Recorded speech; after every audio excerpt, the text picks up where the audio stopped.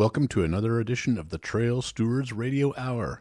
And here we are, the Trail Stewards Radio Hour. We've got various items that we want to share with you, including an interview with Anna Marie Stenberg. And we're going to be talking with her about the Board of Supervisors meeting just yesterday, where they passed a resolution supporting science-based management of Jackson Demonstration State Forest. What do you got for us, Chad? Well, I'm kind of excited that we are going to be speaking with Colin Gillespie of Polcraft Solutions, an alternative building group out of Laytonville. And this is in response to a number of people have said, if you are not wanting us to be cutting wood, then what are we going to be building houses out of? Well, Colin Gillespie makes some beautiful houses, and we have an extended interview with him. Looking forward to that. After that, we'll be talking to Vince Taylor of the original campaign to restore Jackson State Forest. He has a plan for the Mendocino woodlands.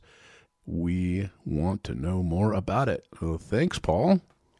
Yeah, you bet. It was exciting to see Vince. He was up this weekend celebrating his 85th birthday and getting together with various folks, other friends and activists, and we were taking a hike up near the woodlands. And it was great to see him so hale and hearty.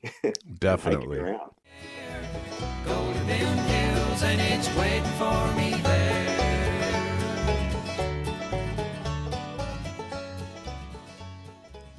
And that was Fire on the Mountain by a group called Iron Horse. Okay, we are here talking to Anna Marie Stenberg. She has lived in Mendocino County on the coast for 40 years and is a well-known, dedicated activist. Anna Marie, thanks for joining us. Can you tell us a little bit about your history as an activist? Well, I first got involved in activism on the coast. I was running a daycare center. I had a daycare center with 43 families in them, a number of mill workers from the Georgia Pacific Mill and loggers, among other. And the PCB spill happened, and the main person that it impacted, he had his child at my daycare.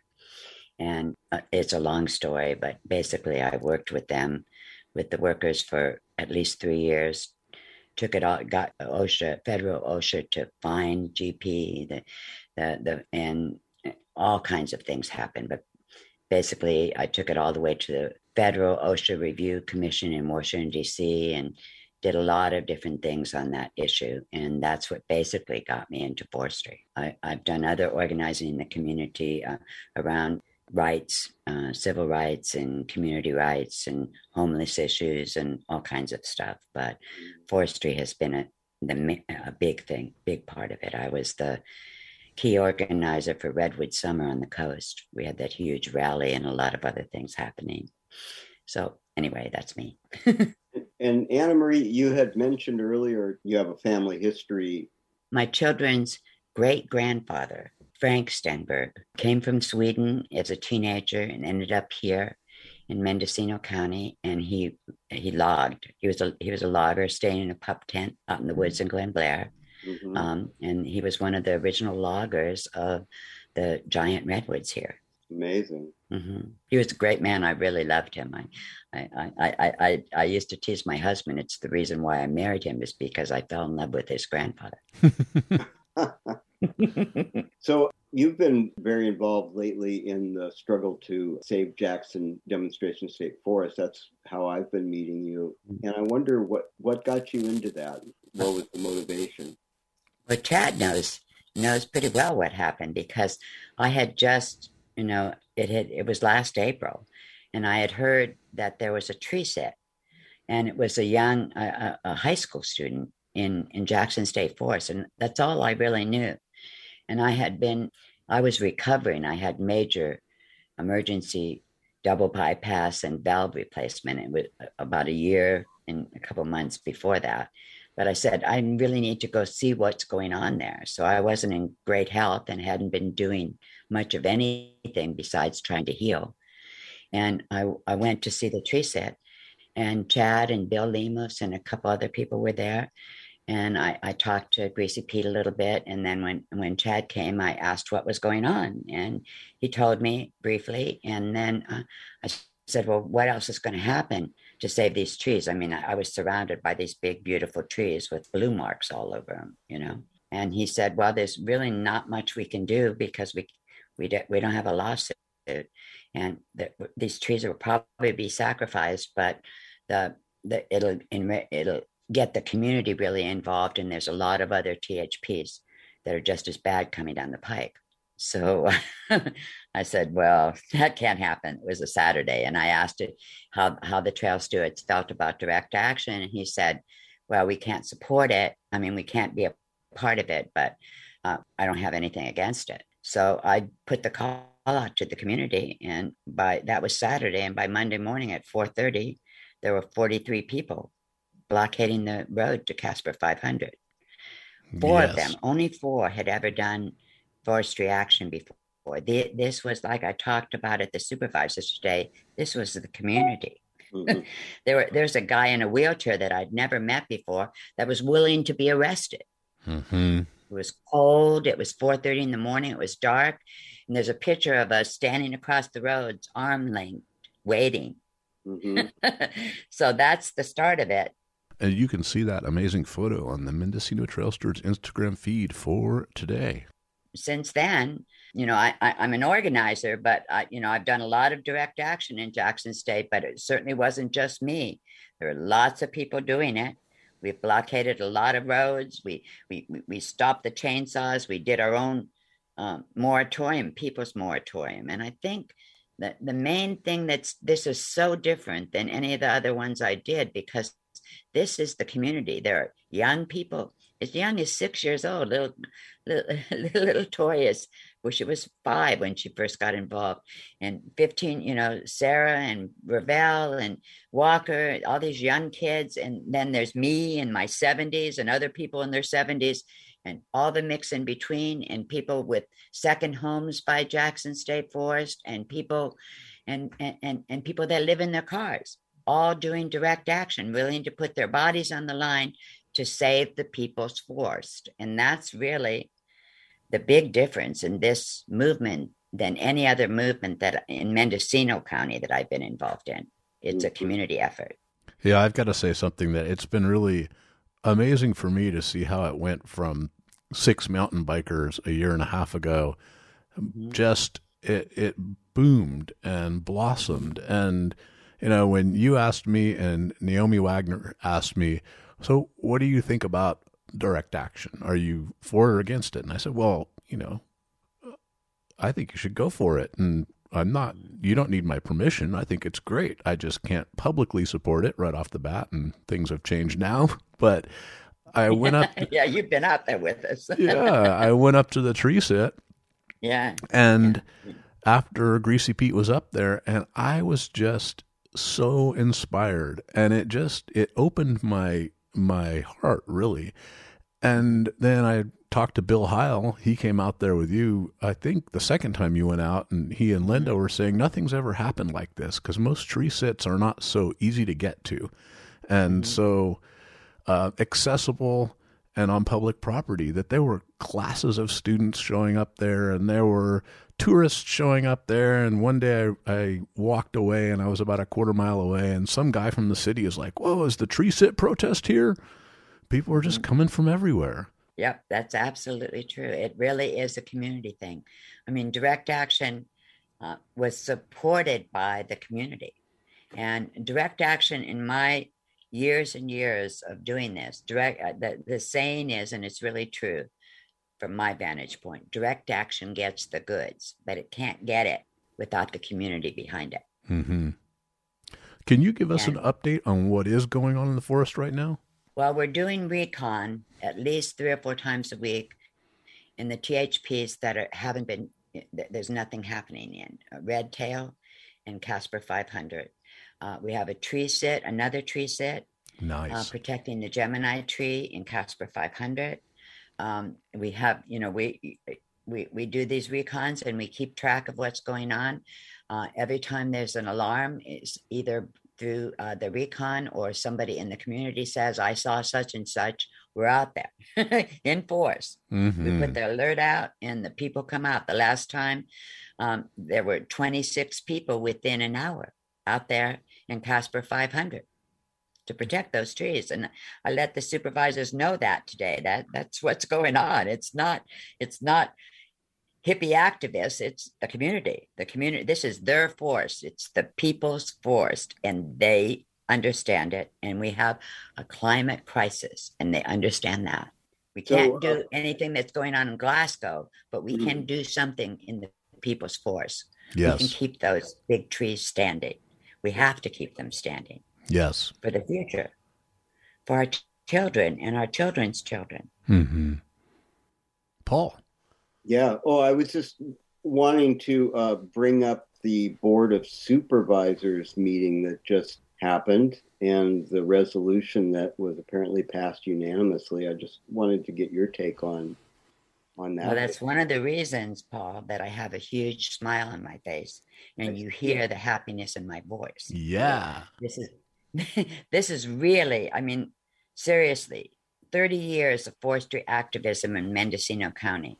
We've gone to the supervisors, I don't know how many times, with resolutions, with proposed bills, with here, try this, do this, please. We've gotten 1 or 2 votes. We got a unanimous vote today. Yes, 5-0. Amazing. 5-0. And what this is about, this resolution, just asks for another review from the state on what's going on in Jackson State Forest. What's the scientific basis? Is the scientific basis for what they're doing sound? That's what the resolution asked.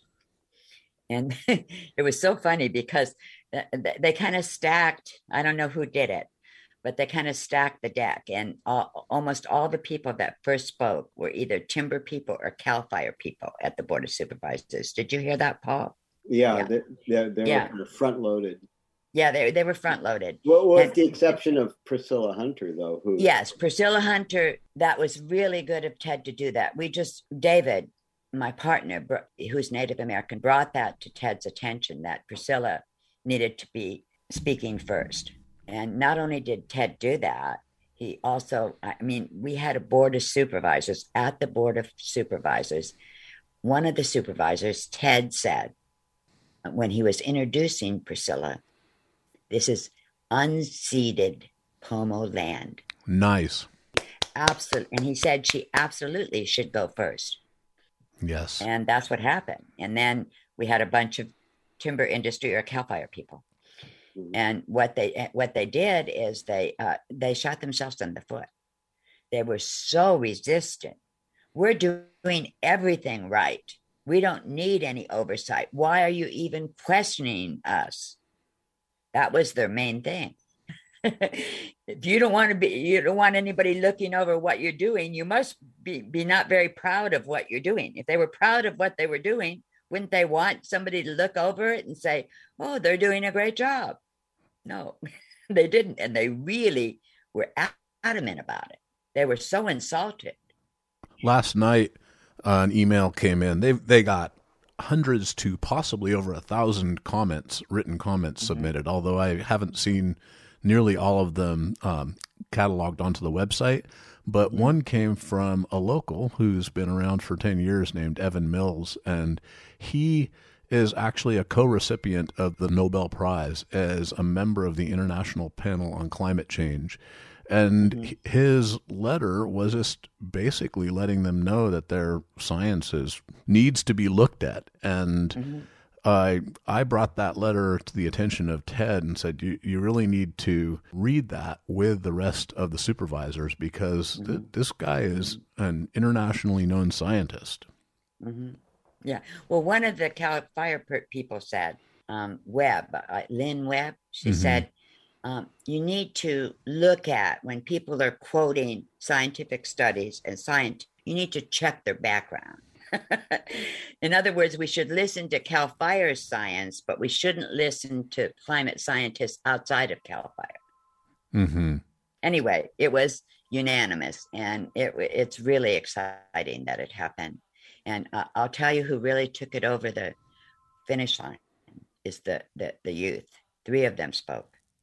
And they had the most facts, they had the most passion. Yeah. And they had the most right to be heard. Yes. because it is their future. It is their future. You know, I'm 74. I'm going to be dead, and not very long. But it's their future and their children's future that we're fighting for. Yeah. So, what do you see as the next step?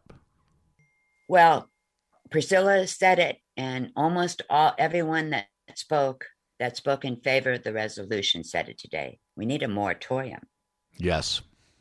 Before there's any studies done, what are you going to study? As the trees are coming down, you're going to study it? You're going to study how the trees are coming down? What? I mean, the people, we'll keep doing the recon, we'll keep doing the direct action, but we've done the people's moratorium. We need a moratorium, and then the studies can go forward. And once the studies are done, then people sit at the table. All the people involved, all the different parties, all the stakeholders, they sit at the table and they work it out. Mm-hmm. I don't have a solution. I have ideas, but the community, again, the whole community, including the timber community, I see, they were talking about jobs. Look, you know what that forest looks like. You know what kind of jobs need to be done out there. Yeah. And that the people that work in the forest are best qualified to do it.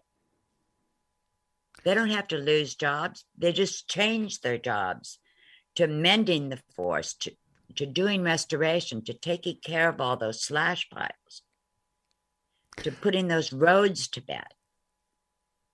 That's the kind of work that needs to be done out there. Yeah, and it's not like the fallers are going to be out of work. If anybody has been sitting around Fort Bragg watching Highway 1, there have been more logging trucks going by this year than I have seen in 25 years. And they're loaded with large trees. And it's really sad, but I think one of the things that people, the larger Pacific Northwest timber industry is worried about is that this is a forest with outsized importance because it is a demonstration forest. And that's right. If we are demonstrating that the forest is worth more standing, and it definitely is worth more standing, that can trickle down and ripple out and hopefully change things elsewhere. Yeah. So this is a big step, even though the Board of Supervisors have no real power to affect CAL FIRE. No. And CAL FIRE admitted at the JAG meeting, you were standing in front of them and you were saying, what about Measure V? And CAL FIRE said, well, as a state agency, we don't have to listen to the county. No. We don't have to listen to them. So yeah, I know. Yeah. I know. That was another time they put their foot in their mouth. Yeah, on video. Yeah. So that's the most important thing that could happen is we need public pressure on our elected officials to get a moratorium. We need that. Yeah, and I think that this success today really does show that this is how democracy is supposed to work. And, that's one of the things I really love about Mendocino County is that we really can, I guess because we're small enough in terms of population. There's 90,000 or somewhere around there. Yeah. And we're the fifth largest county in terms of geographic area, but we're very small. And, we see our supervisors at the grocery store. Yeah. Ted was our volunteer fire person, I mean, we're all community. We see, I took care of logging families. I had them on my side on Redwood Summer, I mean, we're a community, and that's what happened today with the supervisors was a community action. The community rose up. Ted said one thing that was really amazing. He said, the people of Mendocino County are more concerned about the process, that everybody gets heard, that it's fair, that it's democratic. Mm-hmm. And we had a democratic action today. People spoke up, and the politicians listened. Well, we need to wrap this up, and we would love to hear more from you in the future. But thanks for talking with us. And as I normally do, I would like to ask you for a song. No, you don't have to sing a song, but can you recommend a song that you would love to hear? Keep On Keeping On keep on keeping on. Yeah. Thanks so much, Okay. Anne-Marie. All right. Thank you, guys. And again, Chad, look Yeah. what you started. Ay, ay, ay. Thank you, All right. Paul. All right. We'll see Yeah, you Thank you, soon. guys. All right. Bye-bye. And there's still a lot of faith, warmth, and trust when we keep on keeping on.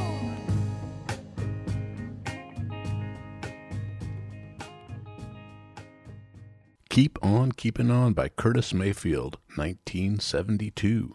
And you are listening to the Trail Stewards Radio Hour on KZYX and Z, Public Broadcasting, Mendocino County, with Chad Swimmer and Paul Schulman.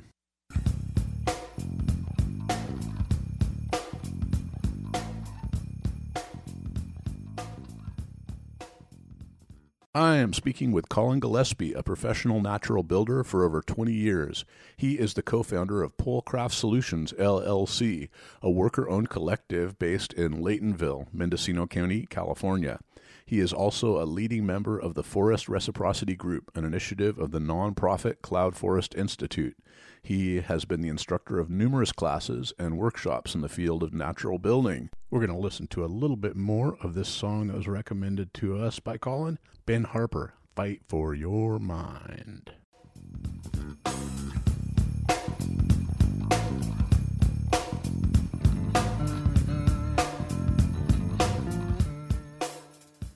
Colin, how are you doing? Doing quite well. Good Thank- morning. Good morning. Thanks for joining me here. So I am curious, were you a builder before you got into natural building? I was. I had done. I'd worked under a couple of contractors just as a laborer, and learned a lot of more mainstream stud frame construction. Built some decks and helped out on some remodels, but I really didn't dive in deep until I took a cob building workshop at Heartwood Institute about 20 plus years ago, 22 years ago, I want to say. Nice. What made you want to take that? I guess it was something I had heard of, and it was building with cob, but I didn't know much about it. It intrigued me, but it seemed a little bit mystical, and I was really excited to know there was a workshop not far from where I was living at the time, and it more than fulfilled my expectations. It really kind of sent me down an exciting path of discovering many ways to build. I'm actually really unaware of what is cob. Can you talk to us about what a cob house is? Yeah, cob is a term that comes from England, and in particularly the Devon region of England, cob was used to build a lot of houses that are now 600, 700, 800 years old and still operating just wonderfully. And it's basically a combination of clay earth, sometimes added aggregate, sand, possibly gravel, and straw as a fiber content. And it's all mixed together, similar to adobe, similar to a lot of different building systems that are around the world have used similar ingredients. It's assembled into the walls of a house. Usually they say, give it a good hat and good boots, meaning a good foundation and a nice roof that has some overhang, and it basically lasts forever. Wow. And it's fine for our climate? It does wonderfully in our climate as far as its stability. The structural integrity is really performed well on numerous examples in our area. I would say that one drawback to cob is it isn't a great insulator. It has a high thermal mass value, so it tends to retain heat that it's exposed to, but it doesn't prevent the passage of heat really well. So in our climate, where I'm using cob is typically in on the south wall of a house, or sometimes interior walls or around hearths, places that are sort of like a good battery for heat retention. Mm-hmm. So I lived a long time ago in an adobe house in Santa Fe, and it was extremely efficient. It was pretty warm in the winter and pretty cool in the summer. It seemed like it took a lot less energy to heat and cool than the house I live in now, which unfortunately is wood. How does Cobb fit into this? Yeah, so the Southwest is a classic area for adobe structures, and part of that, the reason they perform so well in that climate is because there's a lot of winter sun that will continue to warm the adobe but it's not the best insulator, I guess, is the point to be taken here. Is it as long as you have a regular input of heat that's going into that during the winter months, then it will sort of retain it through the night, retain that heat through the cold nights. And then by the next day, if you're getting more solar input, then it will be able to recharge that heat on a regular basis. Each day it warms up and it holds the heat through the night. It doesn't perform quite as well when we have long stretches without solar radiation coming in. Mm-hmm. So when it's cloudy for extended periods, then you end up having to, if you want to maintain a comfortable temperature indoors, you would have to have some sort of heat input, either from a wood stove or gas or some other heat source. Yes. So what do you build the other walls out of? I've come to really appreciate straw bale walls as a fantastic insulator, really almost unparalleled. We cover those with, typically we would put a clay plaster over those straw bale walls, and that really also acts as a thermal battery, as a thermal mass that is effectively holding heat through the cold spells. And it has the insulation factor from the straw bale, which prevents that heat from escaping. Yes, I was coming out of the Trinity Alps a number of years ago, and I stopped at the coffee shop, the Straw House, which is a large straw bale building, and it was 105 degrees outside, and it was quite tolerable inside. Why would you build a house out of 3 walls or a number of walls out of straw bale and 1 wall out of cob? Well, there's a lot of, every building system I really see has pros and cons. It has things that does well and some other aspects that might be viewed as drawbacks. For cob, what we gain, one of the great benefits of cob is its sculptability. So it allows us to have, say, arched windows, niches. We can build benches out of it. It has a certain amount of parameters, and you want to maintain a certain thickness in its girth. It's really, it offers a huge amount of imagination to come into building. And so creative sculpture really has a lot of potential with cob.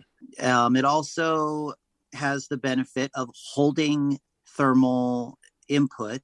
So if you're able to use that in conjunction with a good insulator, such as straw bale, then the two can really kind of enhance each other's performance. The insulation allows that heat that is absorbed in the cob or adobe or similar.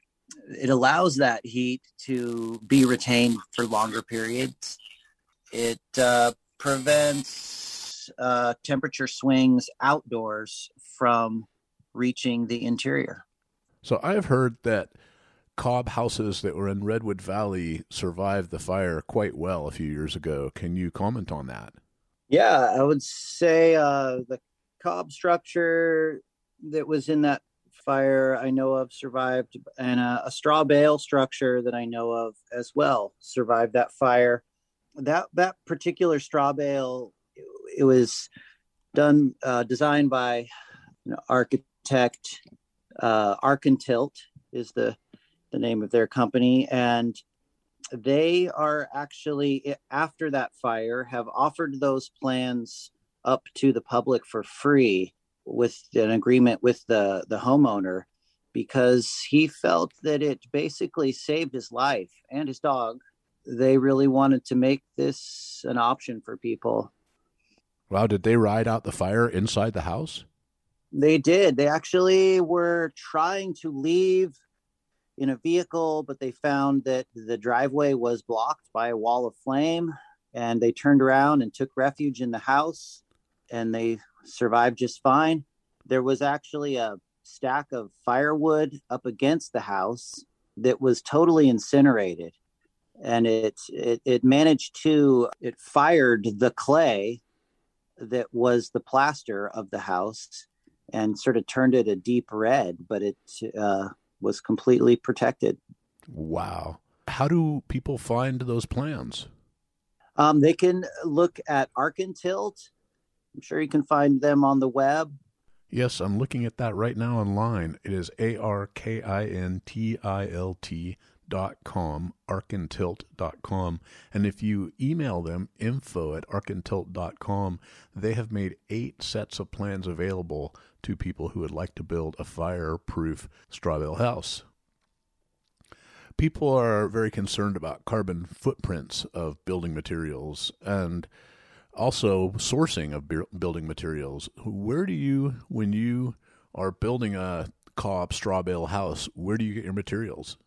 A lot of the homes that we would build are typically kind of a hybrid of different materials.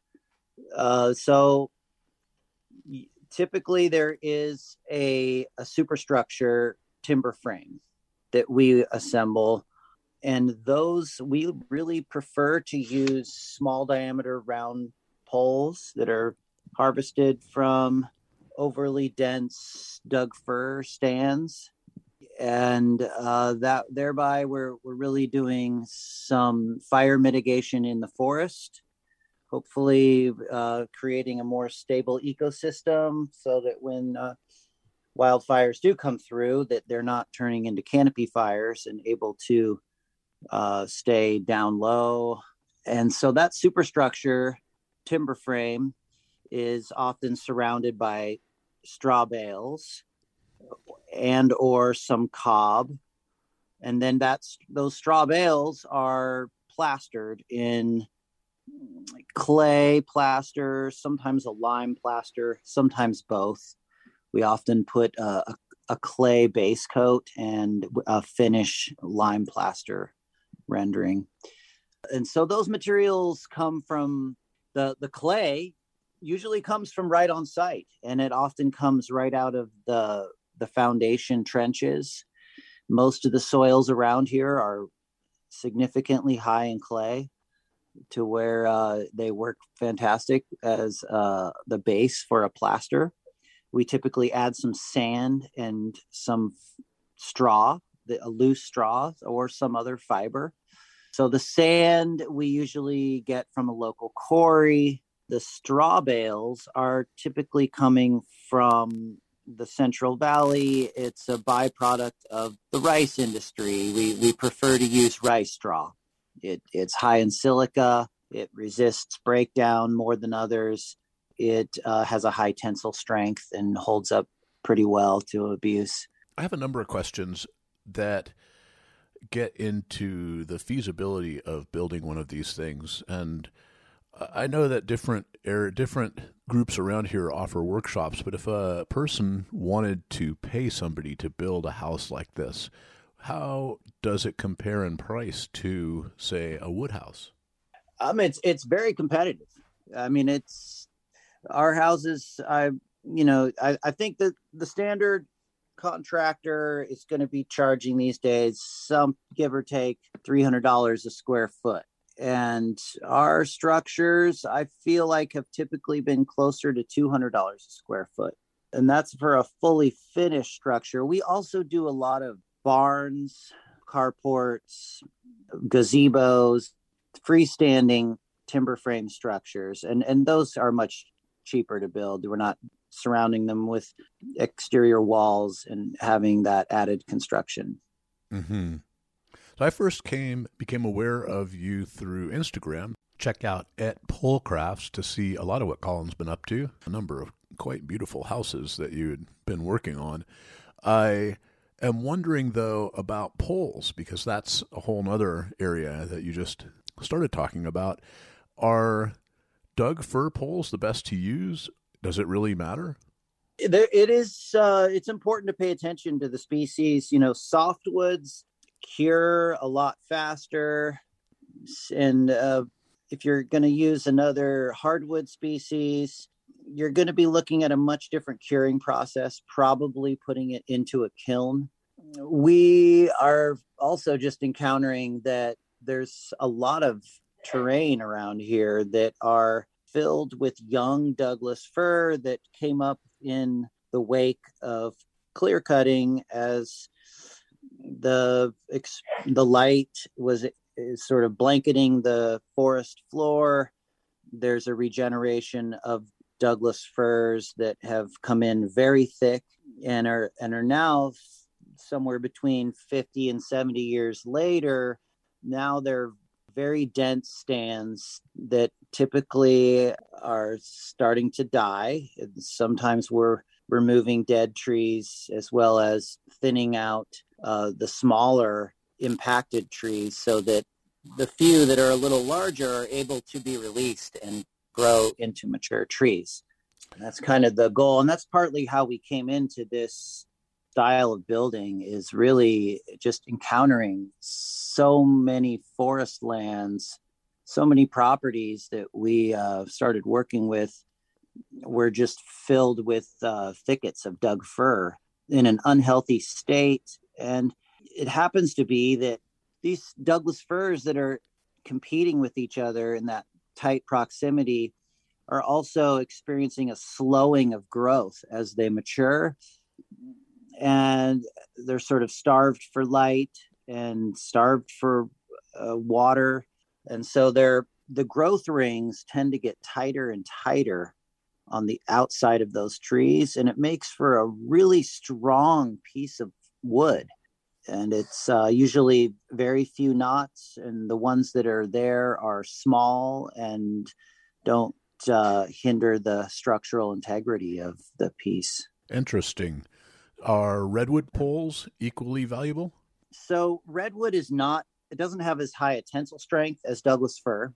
And so, Douglas fir is kind of the industry standard for milled lumber as well. And it's not by accident. It does have traits that make it really desirable for building. It has high tensile strength and a high elasticity and a decent compressive strength. Redwood doesn't quite have as good a mark on any of those.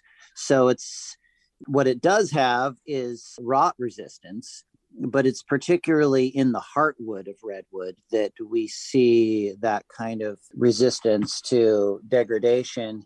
And a lot of times young poles, a good portion of that wood is sapwood. So we found less uses for small diameter redwood poles. But that's not to say that there aren't uses to be had. And anywhere you're going to maybe be exposed to weather, we have used redwood poles when we aren't covering it with a roof. And we're looking for poles that have minimal sapwood and are mostly hardwood. What is your main choice for roofing? We like to put metal roofing on most of our structures because it really does protect that valuable structure pretty well. It resists fire. We like to put a significant pitch on those roofs so that embers that might land on that roof are able to slide off. And it really kind of is like having a good insurance after we've put the investment into creating a really nice structure. It seems like it's about the best way to protect it that we've encountered. One thing that I think we aspire to maybe using clay tiles eventually. We haven't really encountered a project that's given us that opportunity, but I think that there is a lot of potential there. Mm-hmm. What is the time frame? Say if somebody decided in the winter that they had a place and they wanted to build a small house, maybe a 500 square foot house. Is that something that could be done over the space of one summer? Sure. Yeah. I mean, it can happen pretty quick. The design is critical. Then having a simple design means it's going to cost less and it's going to be quicker to assemble. There's also the consideration of the timing for peeling the poles. This is something we do that it preserves the pole a lot better, and it creates a more elegant kind of smooth finish when we peel the bark off the poles. We like to do that in the early part of the spring. It's really easy to peel when the sap is just beginning to flow in the springtime and the trees haven't really swelled with water much yet. So that combination is really an ideal window to prepare poles from the woods. So considering that timeline in a build is something that's fairly critical. We like to amass a good stockpile of poles every spring for the various projects that we come up with. And sometimes we are just assisting other landowners in harvesting their own poles for their own projects. And so we really like to target that early window in spring. And that depends a little bit on elevation and regional climate factors. Usually around here, we find that February, March, April is kind of the window when the sap starts flowing in the trees, and it makes the peeling process of the poles a lot more approachable. Yes, I did that recently for a large frame for a chicken yard, and it was really tough, but we were dealing with poles that were harvested in August. Yeah, the sap is dried up at that point, and the bark really tends to stick to the wood and just having sat around for a while too, as it dries up, that bark tends to adhere more to the wood. Can you talk to us a little bit about the Forest Reciprocity Group? Sure. This is a group that was born out of an initiative of Cloud Forest Institute. They are a nonprofit that is based in Mendocino County that has worked on restoring ecology of tropical forest lands, and they were looking to address more local forest issues. Jenny Bernstead is the director of that nonprofit, and she approached our company and asked if we would be interested in working on sort of a generally promoting sustainable use of forest land that could be improving the health of the ecologies of the forest land, while recognizing that these forests have a lot to offer human civilization.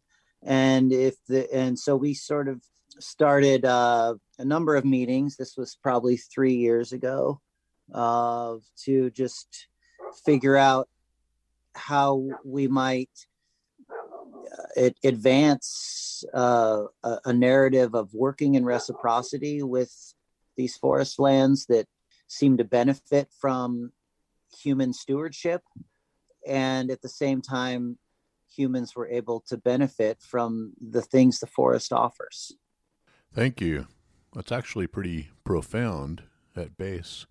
Well, we are almost out of time.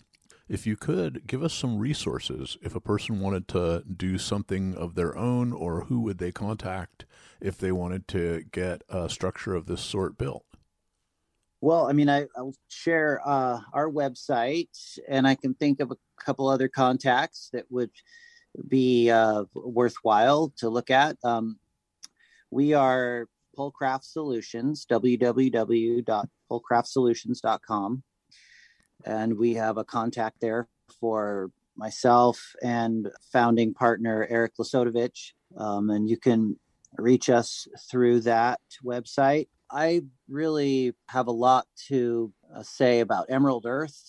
Is a intentional community near Boonville that's done a lot of classes and trainings over the years. I've been a part of many of their trainings and many years ago, and they are continuing to offer trainings, classes, and possibly tours. They have a lot of structures that are built from the materials we've been discussing. So they have a lot of on-site encounters. If people want to see what these structures are like, look for Emerald Earth in Mendocino County on the web. There'll be some contacts there. Yes, and that is EMERALDEARTH.org, Emerald Earth. Well, I have to say, I've been looking at your website. Colin's house, your house, is beautiful. It is really just quite an attractive place to live.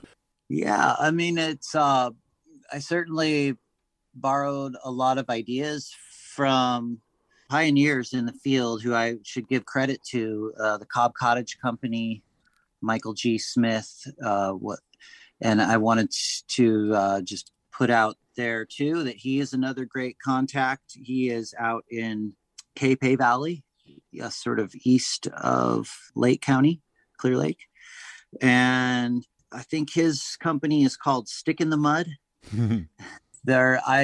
My house and many others, I really have assembled the design from other people who have done some tremendous work in the field.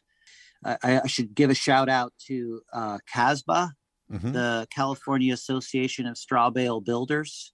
And they have a lot of resources and links that people can look at to get inspired or find people in their area who might do this kind of work. And they have a book that they've put out just a couple years ago on straw bale building. It's one of the definitive works on that subject. So I highly recommend looking at that book if you're interested in pursuing a straw bale building. And there's a lot of similar techniques that would be in that, similar to straw bale. There's a technique called clay wattle, light straw clay. And these all borrow from older traditions, some from Europe, some from Africa, Korea. We really have the benefit, I feel like, of accessing building traditions from all around the world. This era has so much capacity to assemble different techniques that have been very successful from all around the world. And I encourage people to look beyond what is offered in conventional construction, as there's a lot of wonderful ways to do it. And the industry standard is not the only way. Well, thank you so much for being with us. I've learned a lot, and I've also learned a lot just getting ready for this interview. And I hope to live in a straw bale, cob house, pole structure one of these days. Hope to have you back as well. Thanks, Colin. That sounds great. I would love to help you and others find a way to do that. It seems like especially with catastrophic fires, the old paradigm is crumbling, and it's time to really look to systems that have proven themselves to work well. Definitely. Well, take care, Colin. We'll talk to you soon. Thank you, Chad. And that was Colin Gillespie of PoleCraftSolutions.com, a natural building firm based in Laytonville, California. And here's a little piece of a Ben Harper song recommended by Colin, Diamonds on the Inside. And after that, we'll be back with Vince Taylor to wrap up the show. I knew a girl, her name was Truth. She was a whore. All right, you have been listening to the Mendocino Trail Stewards Radio Hour. And before we wrap it up, we've got a short conversation with Vince Taylor of the original campaign to restore Jackson State Forest. Vince, how are you doing? I'm doing fine.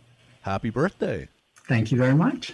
Thank you. It was a happy birthday. I got to go out and walk around in Jackson Forest, which is always very nourishing for me. So I'm renewed, refreshed, and redetermined.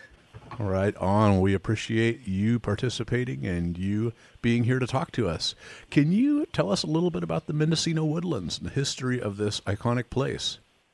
Well, yeah, what's really interesting about the Woodlands is now part of Jackson Demonstration State Forest, and they acquired it from the federal government at the same time that they bought all of the old Casper Lumber Company holdings, which were about 48,000 acres, and the Mendocino Woodlands plan was 5,000 and some odd acres. So it's a significant piece of property.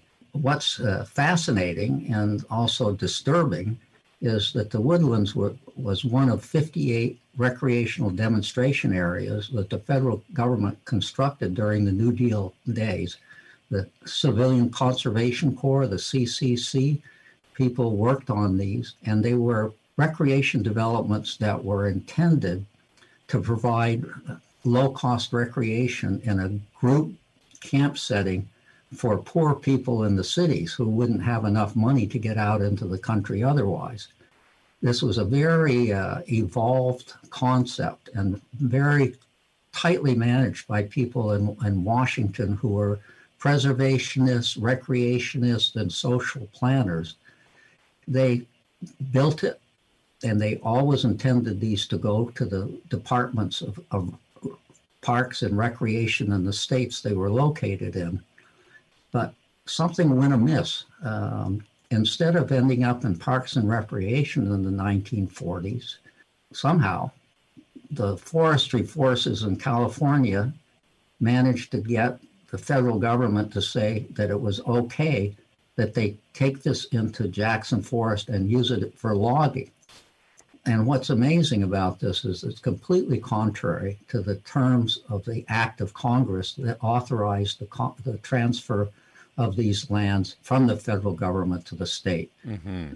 I'm going to pick out the actual language so I can read it to you exactly as it was written, because it's so amazing to me. The Act of Congress said specifically that this language will be transferred to the states to be used in perpetuity solely for public park, recreational, and conservation purposes. Nothing could be much clearer than to say that they wanted it to be used as a recreation in a park. And indeed, the details of the plans for this park said that they were going to even restore areas that had been converted over to non-forest. They were going to reforest those, and that everything, the whole idea was to allow people to achieve recreation in a unspoiled natural environment. So it's a true perversion of the intent of Congress and the intent of the New Deal people that it ended up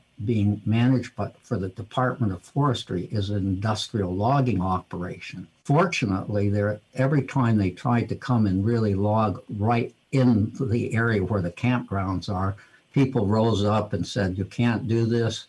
And so CDF backed off. Right now, they have 3 different timber harvest plans scheduled right in next to where the camps are, and here in clear violation of the law. Myself, I'd like to see reparations made, transfer over to parks, and then reparations made to the Parks Department from all the timber they cut and all the revenue that they gained. We are just about out of time, but next month on the Trail Stewards Radio Hour, we are going to have a full hour-long conversation with Vince Taylor and Bill Lemos, who spent his childhood swimming out at Boyles, and we will discuss the 1976 act of the California legislature, which split up the woodlands. The 5,000 acres gave 700 acres to state parks, and the rest was returned back to CDF, which is now known as CAL FIRE. And we'll hear much more about Vince's plans and hopes for this amazing place. Thanks, Vince. You're entirely welcome. Thanks for having me on. This has been a production of Mendocino County Public Broadcasting, KZYX Philo 90.7 FM, KZYZ Willits and Ukiah 91.5 FM, and Fort Bragg at 88.1 FM. You can find more content like this on our website at kzyx.org, and consider donating by clicking the red donate button in the upper right corner. Thank you for listening.